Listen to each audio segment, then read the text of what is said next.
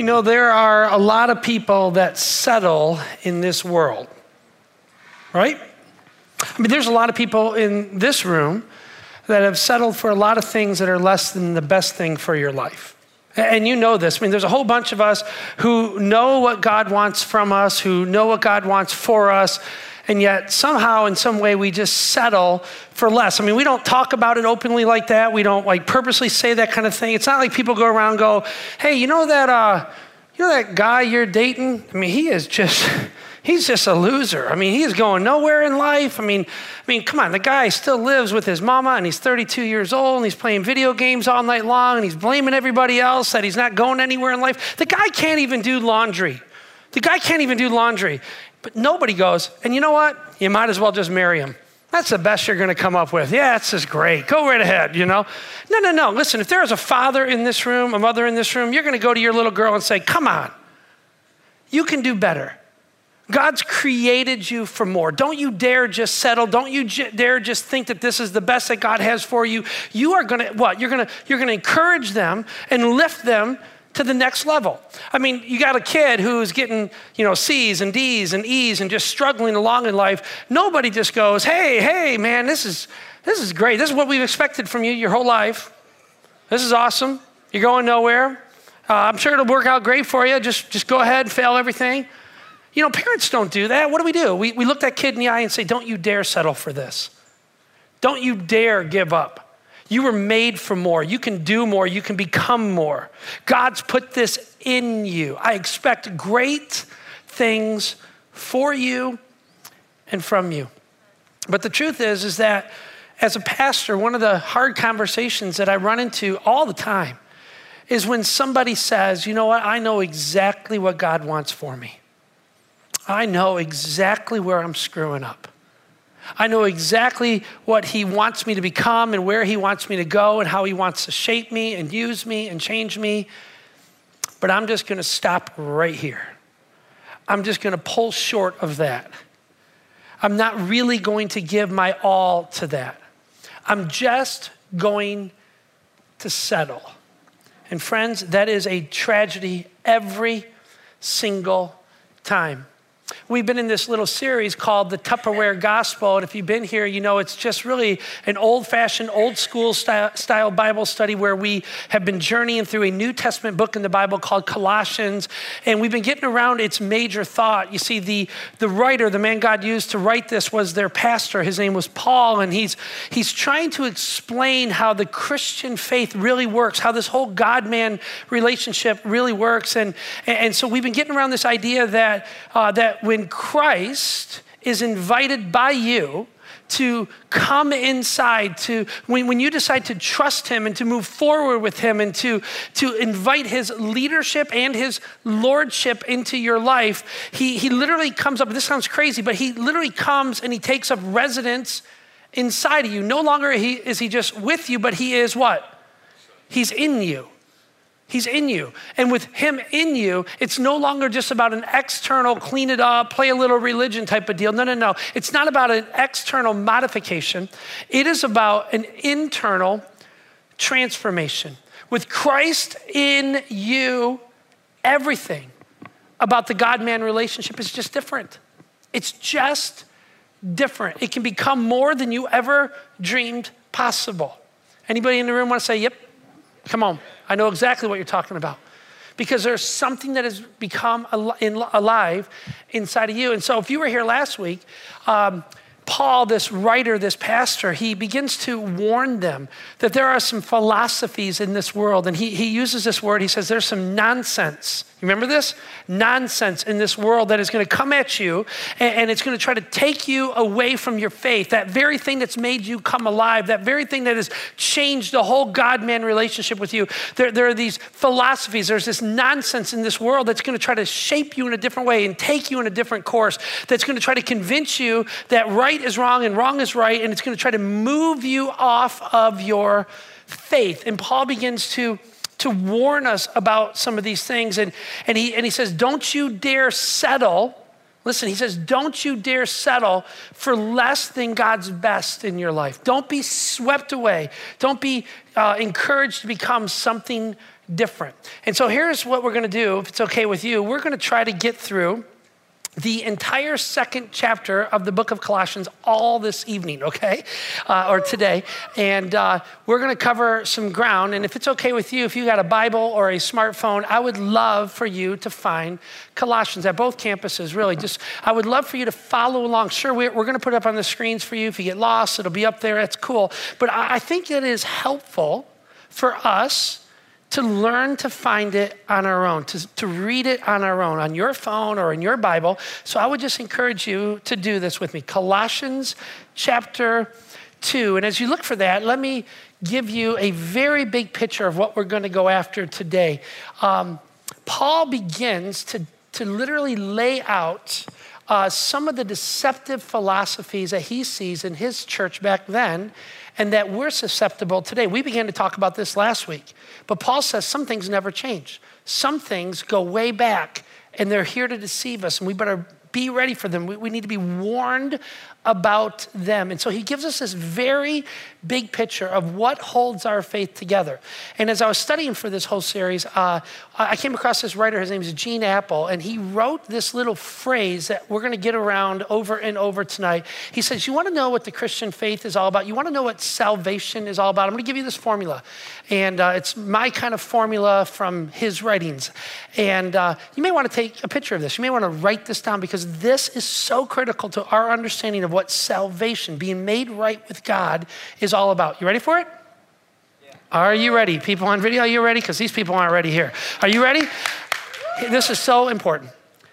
He says that salvation equals Jesus plus nothing. This is what Paul, the writer, begins to lay on us.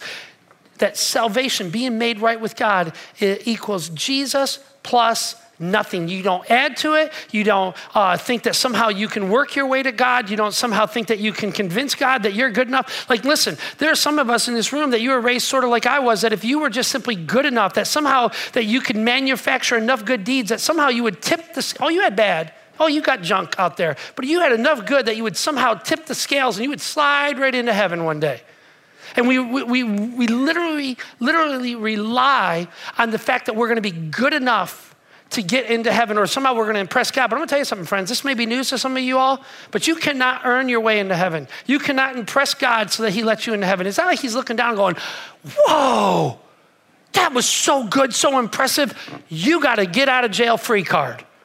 Like, you're in. If anybody's in, you're in. I mean, what are you going to do to impress God? Nothing.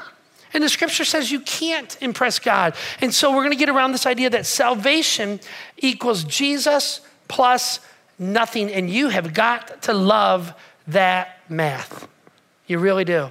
And so we're going to get around this whole idea that it is Christ in you. That's your hope of glory. That's your hope of anything that is good in your life. It's not Jesus and what you can do. It's not Jesus and a certain song. It's not Jesus and a certain action in your life. It is Jesus plus nothing makes you right with God. And I'm going to tell you something. There needs to be a whole bunch of people in this room that go, whoo! That's good news. That's really good news. Y'all with me? This is good news.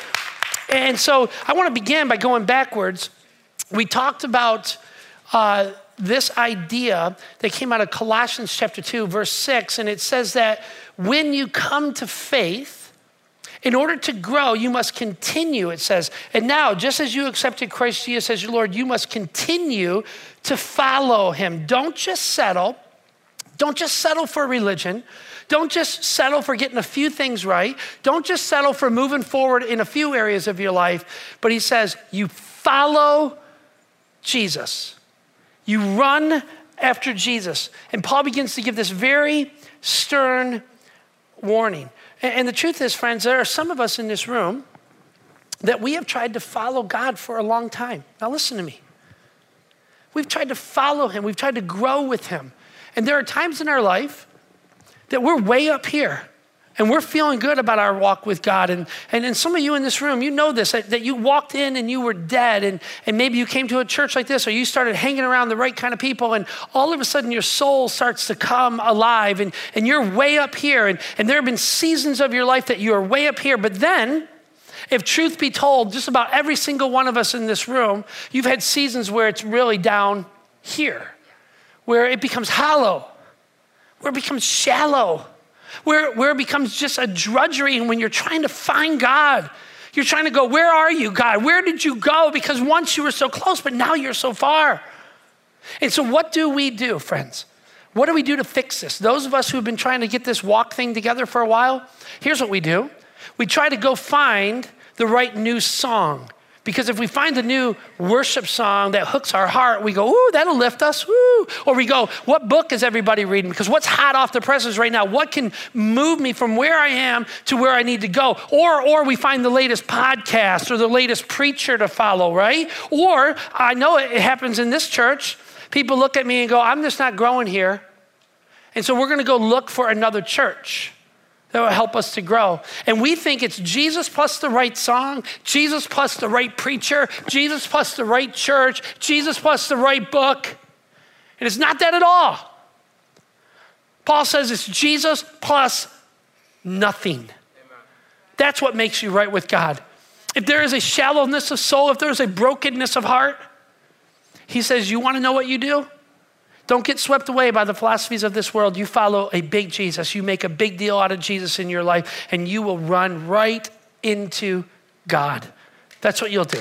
And so here's what we're going to begin. We are going to begin in the very last verse where we ended last week, verse 8. I would love for you to follow along. I'm going to read all the way to the end of the chapter. I'm going to make a few comments on the front end, and then on the back end is where we are going to land today. So I hope that you track with me. Starting in verse 8, it says this: don't let anyone capture you with empty philosophies and high-sounding, what's this word? Nonsense that comes from human thinking and from spiritual powers of this world rather than from Christ. We talked about this last week. We started going through some of the philosophies, and I got to tell you, there are some people who walked out very offended. I didn't mean to offend anybody. Didn't mean to hurt anybody. But there are some things in our lives that take us away from the heart of God. And so we began to kind of work through some of those things a little bit, right? And then it says this, he turns the corner and he says, you want to know how to make sure this doesn't happen in your life? Listen to this. This is an old-fashioned Bible study. We're just going to walk through it. It says this: for in Christ lives all the fullness of God in human body. And we could just pause right there and camp there for a couple weeks. But we've talked about this. Paul has spent, we've spent the last 7 weeks, 7 weeks in the first chapter and a half of this book because it says you make a big Jesus, that Jesus is everything, that he is preeminent, that he is God made flesh. He is God who made his dwelling among us, that if you follow Jesus, it will complete you. It'll fill your soul, and he will be to you what you cannot be to yourself, that he will connect you to God. And so he says, for in Christ lives the fullness of God. If you want to know who God is, you find out who Jesus is, right? And so it says this, verse 10, so you are, what is this word? Complete. So you are also complete through your union with Christ, who is the head over every ruler and authority. Verse 11, when you came to Christ, you were circumcised, but not by physical procedure. Christ performed a spiritual circumcision, cutting away of all your sinful nature. Now, if you don't know what circumcision is, ask your mama. She will explain it to you. But you get the idea here, right? Is that when you come to Christ, and I don't know that you have, but if you come to Christ, you might come to him thinking you're good, you're fine, and it's just nice to have a little Jesus in your life. But when you start devoting yourself to him, he starts to cut away at your soul. He loves you, but he doesn't like everything that you're about. He loves you. He died for you, and he wants to make you better than you are. He wants to complete you. He wants to take you somewhere else. He looks at the things that separate you from God. He says, I'm going to get rid of that. And so he starts to convict us and starts to change us and start to mold us. Anybody in this room want to raise your hand and say, oh yeah? How about on the video? You're saying, oh yeah, because he begins to do surgery on our soul. And for those of us who love him, it's painful sometimes, but it moves us to be closer to him. And that's what he wants from us and for us. So check this out, verse 12, it says, for you were buried with Christ when you were baptized, and with him you were raised to new life because you trusted in the mighty power of God who raised Christ from the dead. Thank you. Y'all hear that? Why you're able to live, what comes alive in you is because of the power of God that raised Christ from the dead is now at work in you. And that's big news, friends. To me, that's really good news. Y'all hearing me on this? So check this out. He says, you were, what's this word? You were dead. Verse 13, you were dead because of your sins and because of your sinful nature had yet not been cut away. Then God made you, what's this word? What's this word? Made you alive. Now say that again. Alive. Now say it like you're alive. Alive. He made you alive.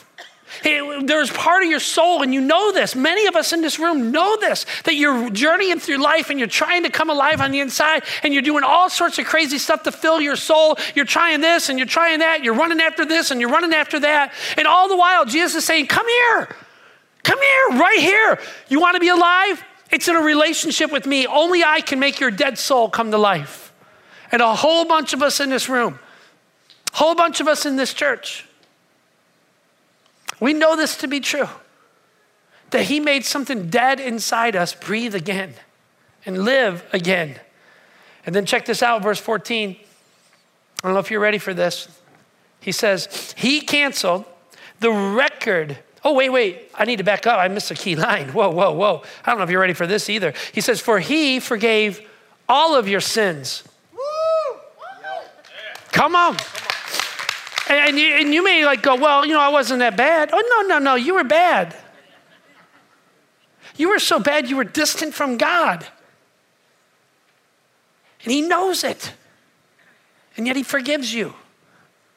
He invites you back into right relationship. As a matter of fact, it says this, he canceled the record of the charges against us. And you realize that there are charges against you because God is perfect and you're not perfect, and there's this giant gap between the two. And God, who is perfect, looks at you who is not perfect and goes, you're supposed to be this. I created you to be over here with me, and you're not. And he knows it, and he cancels that debt. He bridges that gap for us by nailing it to the cross. In this way, he disarmed the spiritual rulers and authority. He shamed them publicly by his victory over them on the cross. And we talked about this right in the Tupperware Gospel, that when Christ comes and lives in us, there's not this room for this sin nature in us. And so he begins to remove that. He's like trying to weasel in there. He's like saying, I want more space in your heart. I want more space in your life. And when we give God more space, the sin that occupies our spots in our soul, it begins to get moved out. It just becomes a little less attractive to us. And it begins to change us, right? Now, this is where Paul turns the corner and he gets down to the grit, and he begins to kind of deal with some of the philosophies that had ruled this age and that I think that have just swept right into our world as well. Listen to this.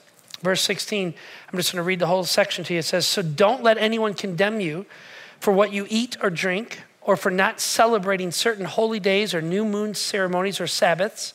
For these rules are only shadows of the reality yet to come, and Christ himself is that reality. Don't let anyone condemn you by insisting on pious self-denial or worship of angels, saying that they've had some sort of vision about these things. Their sinful minds have made them proud, and they are not connected to Christ, who is the head of the body. For he holds the whole body together with all of its joints and ligaments, and it grows as God nourishes it. Verse 20, you have died with Christ, and he has set you free from the spiritual powers of this world. So why? So why do you keep on following the rules of this world, such as don't handle, don't taste, and don't touch? Verse 22, such rules are mere human teachings about these things that deteriorate as we use them. These rules may seem wise because they require a strong devotion, a pious self-denial, a severe bodily discipline. In other words, there are certain things that you might do that seem like they're going to bring you to God, that seem like they're going to make you fit in your relationship with God. But here's the problem with some of these rules. Now listen, we're going to unpack this. Now check this out. He says, but they provide no help in conquering a person's evil desires. God has always been concerned, not about our religion, not about the facade of our life. He is not faked out by what we say. He is concerned about our what? Our heart. Because where your heart goes, your life goes. And he's always been concerned about our soul, what's on the inside of us. He wants not an external modification. He wants an internal transformation. That's what he wants for us. And so let's just kind of pick this apart a little bit, because I think some of this we're still dealing with today. And so verse 16, he says it like this. Therefore, do not let anyone judge you by what you eat or by what you drink. If you were to look at the Christian church, and if you were to keep up with what's going on, and if you were to travel way back even 2,000 years ago, there has always seemed to be this group of people who want to hyper-spiritualize everything. And they want to position themselves by what they do over you. And there's always been a group of people who literally say, you're not eating the right things. You're not drinking the right things. You're not talking in the right way. You smoke cigarettes. You can't be a person of faith.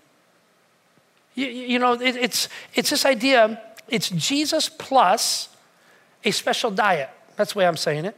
It's Jesus plus a special diet. It's Jesus plus be careful what you eat. It's Jesus plus be careful what you drink. It's Jesus plus consider all the other external things in your life.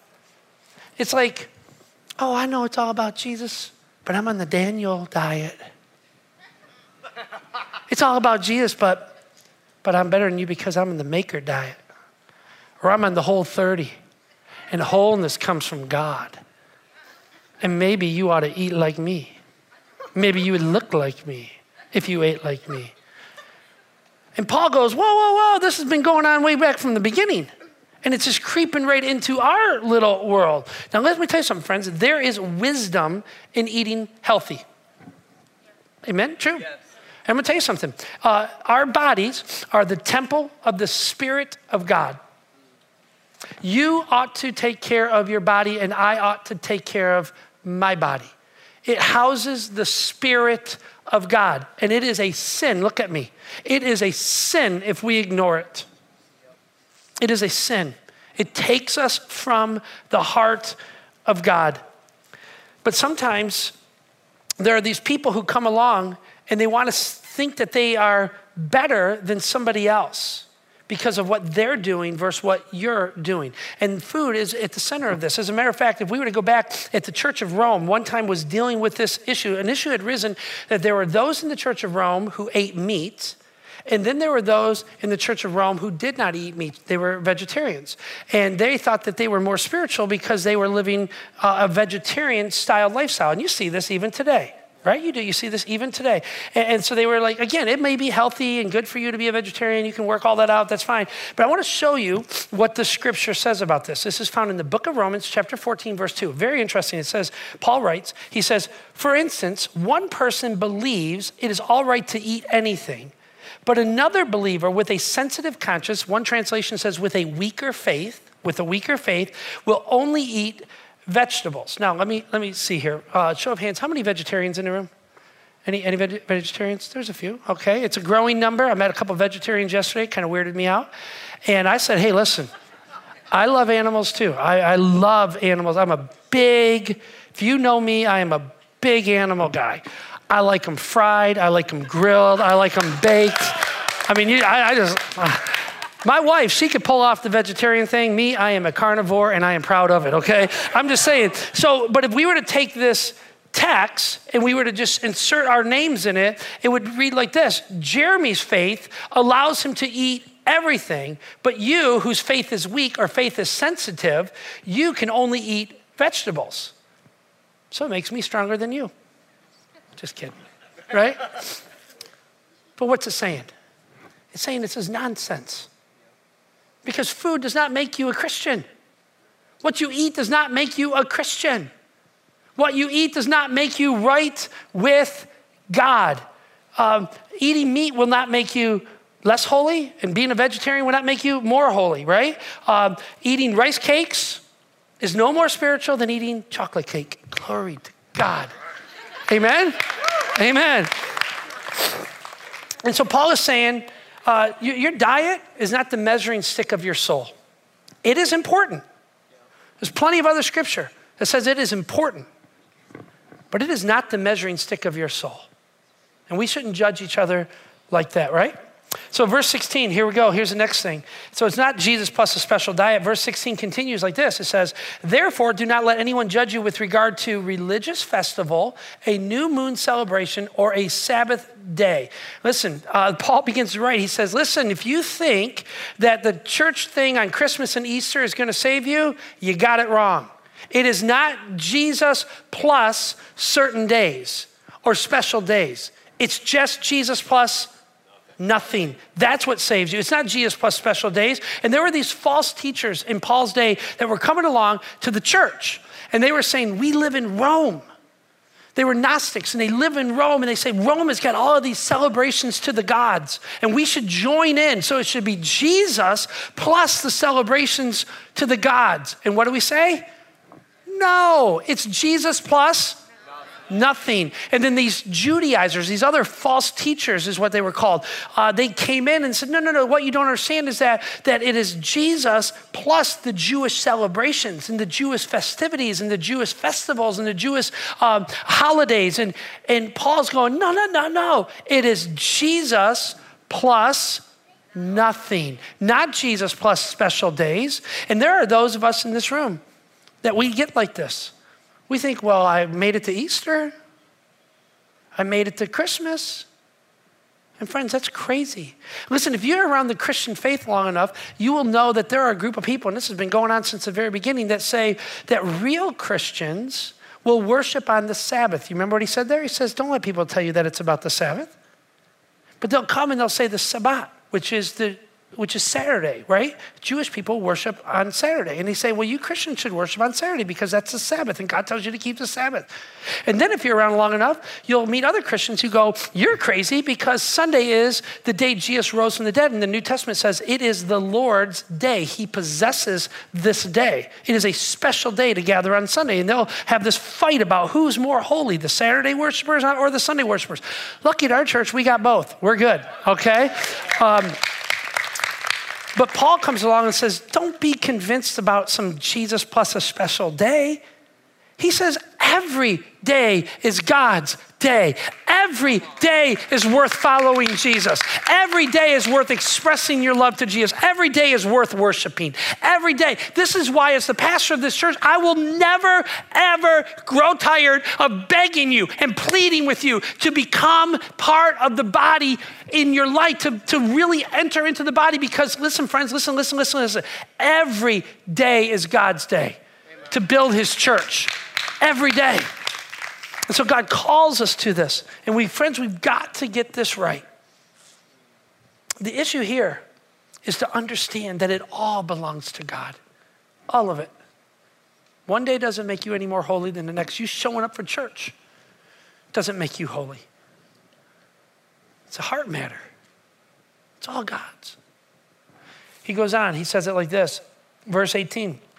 Turns the corner. This is fascinating and potentially very destructive in our lives. He says this, don't let anyone condemn you by insisting on pious self-denial or worship of angels. Remember that, saying that they had this vision about these things. Their sinful minds have made them, what is the word?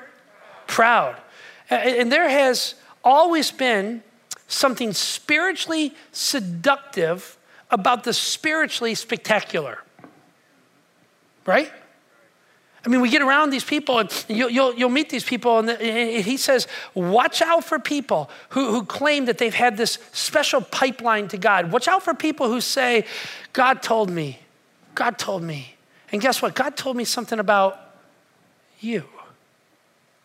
And Paul's saying, whoa. It is not Jesus plus, listen, it's not Jesus plus a special encounter. It is Jesus plus nothing. He is the special encounter. You understand what he's saying here? He's saying, watch out for those who claim to have this special pathway to God, who try to hyper-spiritualize or supersize, spiritualize everything. Those who claim to want to sell you a prayer cloth, and they'll say, well, listen. I am so in tune with God that I prayed over these cloths and I touched these cloths. Have you seen this? This stuff is crazy. And they'll go, if you buy this cloth from me only for $100, you have a special anointing. Or they'll say, I got this holy water. I got this holy water that I breathed over and I prayed over. And if you use this, God will do something miraculous in your home. Or if you sow a seed of faith into my ministry, it will be returned to you 10 and 30 times over. As far as I know, the scripture says only one is anointed. Amen. And his name is Jesus. Amen. It's not the TV preacher. It's not the guy who's standing in front of you. It is Jesus. And Paul says it is so easy to get sucked into somebody else who seems to have this spiritual leg up on you. And here's why. It's because when you look at certain people, you go, man, they seem to have something that I don't have. And you elevate them, and here's what we do. We de-emphasize ourselves. And we go, they got something that I don't have, and I don't think I'll ever have it. Let me tell you something, friends. If you have trusted Christ with your life, we've been learning about this forever now. The Tupperware Gospel says that you have the Bible and you have the Holy Spirit in you. You need to figure out what your next step is. You don't need to look at somebody else and figure out what their next step is. Nobody can tell you your next step. But listen, my job up here is to encourage you to be open to this, maybe to lay some things out in front of you, but you have to wrestle it down with God. Paul says, don't you dare go look into somebody else thinking that they have a special pathway to God that you don't have. You got the same Holy Spirit. You got the same Word of God. And it ought to transform your life. You ought to worry about what God wants you to do next, not what somebody else is telling you to do next. Amen. Y'all with me on this? And he says, these people who do this, they have lost connection with the head, who is Jesus. They think that their church is about them. They think that their books are all about them and how good they are and how great they are.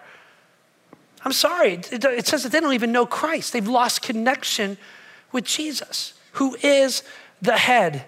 Jesus is the anointed one. And so you got these people who are supersizing, super spiritual, hyperizing everything. And Jesus says, or Paul says, be warned. Be warned, they're gonna leverage it over you. They're gonna try to use this spiritual crutch over you. Don't let them. Don't let them, because it is Jesus plus nothing. You follow Jesus. You don't follow me. You don't follow a man.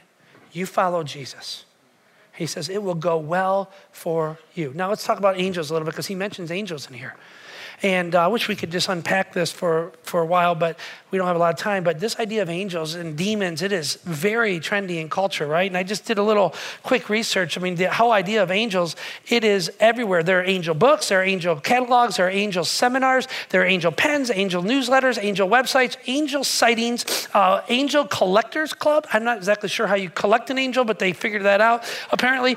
There are there are death angels out there. There are hell's angels, which I thought was a little ironic, of course, and there's touched by an angel. There's angels everywhere. And here's the truth.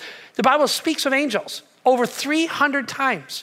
It speaks about the supernatural occurrence between God and man. In the middle, there are these supernatural beings called angels. The scripture is very clear about this. You know, the Easter story and the Christmas story that we all celebrate has angels right in the middle of all of that. Do you realize that? But here's what this passage leads us to understand about angels. That angels aren't the main character. Angels are a character in God's story to point to God.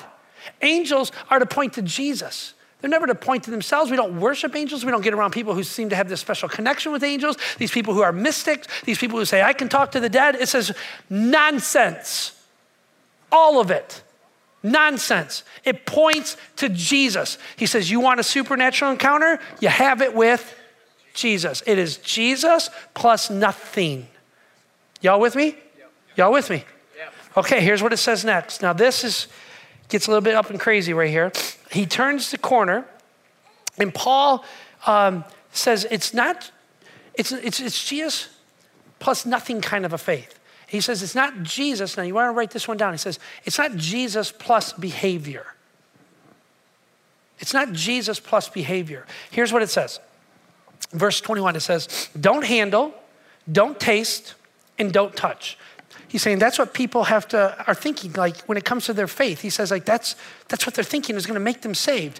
And then Paul says, no, that's nonsense. Listen, such rules are mere human teachings about things that deteriorate as we use them. He says, in other words, these rules begin to fall apart in our life. They do, they simply do, right? These rules may seem wise because they require a strong devotion, pious self-denial, and severe bodily discipline, but they provide no help in conquering a person's evil desires. Listen, friends, listen, Paul was saying that that he was trying to address something that pops up in the Christian circles all the time. If you've been around church life for any length of time, you have heard this word before. It's called legalism. Anybody? Legalism. It's this idea that you can make enough rules in your life that will save you. You can do things just perfectly and that'll make you right with God. Christians are very famous for having this ability to come up with lists of do's and don'ts, aren't we? Yep. We're just good at it, right? And we begin to think that somehow if we obey enough do's and enough don'ts, that we will be made right with God. But the problem is that I want you to obey my do's and don'ts. That's legalism, right? Somebody once described legalism like this. A legalist is a person who is afraid that someone, somewhere, will somehow enjoy their faith. Isn't that great? Let me read that again. That was so good, Jay. You need to read that again. Okay, I will. Someone defined a legalist as a person who is afraid that someone, somewhere, will somehow enjoy their faith. That's a legalist. And Paul says you should be allergic to legalism. Letting somebody else define it for you, that if you simply, I'm a better believer than you because I memorized 2 chapters a week of the entire Bible. I'm a better believer than you because every time the church doors open, I'm there. I'm a better believer than you because I pray for the pastor every single day. I'm a better believer than you because I give more. I'm a better believer than you because I do, and you should act like me. You should act like me. When I was growing up, we were part of a church that didn't believe in dancing. Any old school Christians in the room? I mean, when that groove started going on, you just had to go. That was about as crazy as you get right there. That was the world I grew up in. So we didn't do dances, we did hay rides. Let me tell you something, a lot can happen underneath that hay that ain't too holy. I'm just saying. But we thought we were better than the dancers. That's ridiculous. We thought we were better than the dancers. I was reading this, I was watching this documentary recently. It was about the Prohibition. Do you remember what the Prohibition was? The Prohibition was the era in America where we outlawed alcohol. It was over a decade. It was from 1920 to 1933, and alcohol was simply outlawed in America. It's crazy. Alcohol was everywhere still. It was just illegal. And there's some of us in this very room who cannot imagine not being able to stop on the way home to grab a can of Budweiser, right? But it was illegal. And as I was watching this documentary, it was so cool. It's all black and white, and they have all these old pictures of these great marches trying to eliminate alcohol and trying to make it illegal. It was a very big political deal in our country at the time. And it had all these marches, thousands of people all dressed up in the old 1920s, 1919 type of outfits, all very, stodgy, and had all these religious people. And I could not help but notice that thousands of them were carrying signs that said, do not handle, do not touch, do not taste. And they had pictures of alcohol with the little symbol to say no to alcohol. And I thought to myself, what in the world? You totally misinterpreted the whole entire passage, because it's saying that these things will never change the heart. These things will never take the desire for it away. So why make rules about something that won't change the heart? Now listen, let me tell you something. There are plenty of reasons why Christians don't drink. And there are plenty of reasons why I don't drink. Plenty of reasons. But it's not from this passage. This passage is actually saying just the opposite. That you can't regulate the human heart. You can't legalize the human heart. It's got to be a devotion to God. So, this is an interesting topic, with alcohol. Surprisingly, it's still one of the most asked about topics when I meet with people. Like, can Christian drink? Can Christians drink? And so I want to attempt to answer this by showing you a film that we made about 8 or 9 years ago. So we're just going to call this a classic Metro rewind. Check this out. So what does the Bible say about drinking? Well, I think the first thing we have to acknowledge is that it's a sin to get drunk. Anytime, anywhere, the Bible is very, very clear. It's a sin to get drunk. It says in the book of Ephesians chapter 5, it says, do not get drunk on wine, which leads to debauchery. Debauchery is foolishness, craziness, out of controlness. It leads to this world of sin. So the scripture is very clear that it says, don't get drunk ever. Because not only does it hurt you, but it leads to places. It leads to craziness. It leads to sin in our life. But we also have to acknowledge this about alcohol. Jesus turned water to wine. Very clearly in Scripture, it gives us permission to drink. Very clearly at times, it says that it's okay to drink. So at times, you might be able to enjoy a beer with your pizza, or maybe a glass of wine with a friend, as long as you're of legal age. I think that's very, very clear in the Scriptures. So there's a bigger question. Is it wise? Is drinking good? Is it ever becoming of a Christian? Well, in the book of 1 Corinthians chapter 6, it says that everything is permissible for a believer, but not everything is beneficial. So the bigger question is alcohol ever beneficial to you? Well, from my perspective, here's what could have happened at the latest gathering of our Bible teachers and worship leaders around this place. No, and dude, Chris, this whole thing about dating your wife, okay? Look, that's going to cost us a fortune. Huh? Yeah, it's way too high. The curve is way too high, man. Man, I love hanging with you guys. I got to have you guys over more often. I'm going to go get something to drink real quick, all right, man? All right. I hope they got something good. All right, what do we got? Diet. I'm tired of diet. I've been on a diet forever. Diet. Wait a second. Who would have brought this? I mean, what could it possibly hurt?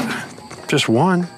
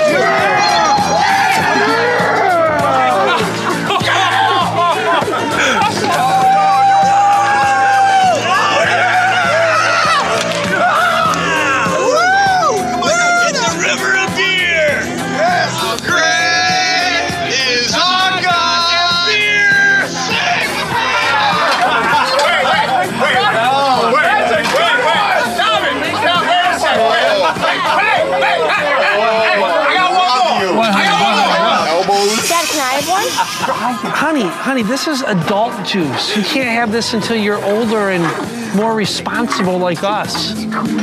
Yeah. Wait, okay, so listen. A priest, a rabbi, and Tom Brokaw, right? Into the library. Hey, I love you. Hey, Grandpa, we are never playing Third Day, Grandpa, the live. Whoa! You don't know me.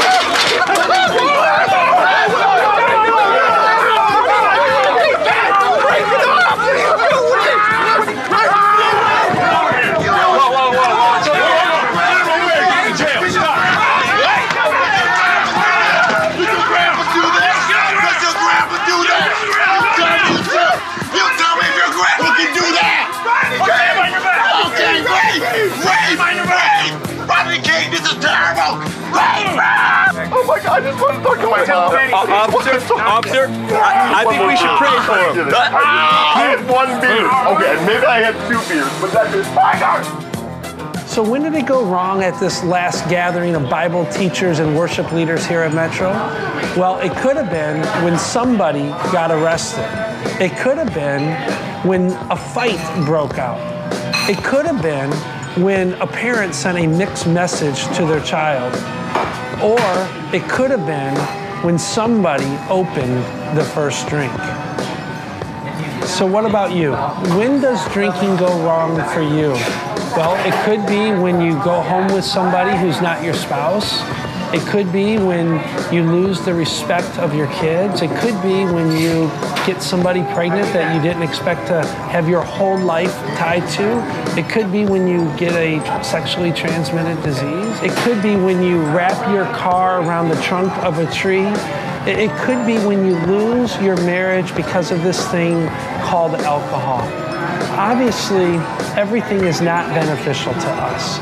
And so you need to ask the question, when is alcohol right for you?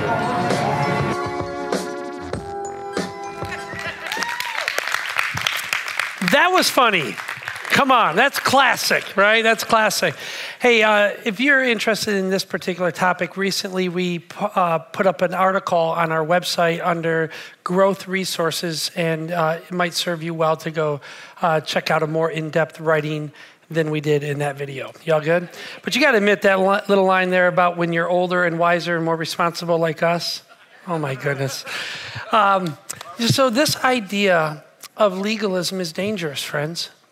This idea that we can decide somebody else's spiritual condition is very dangerous.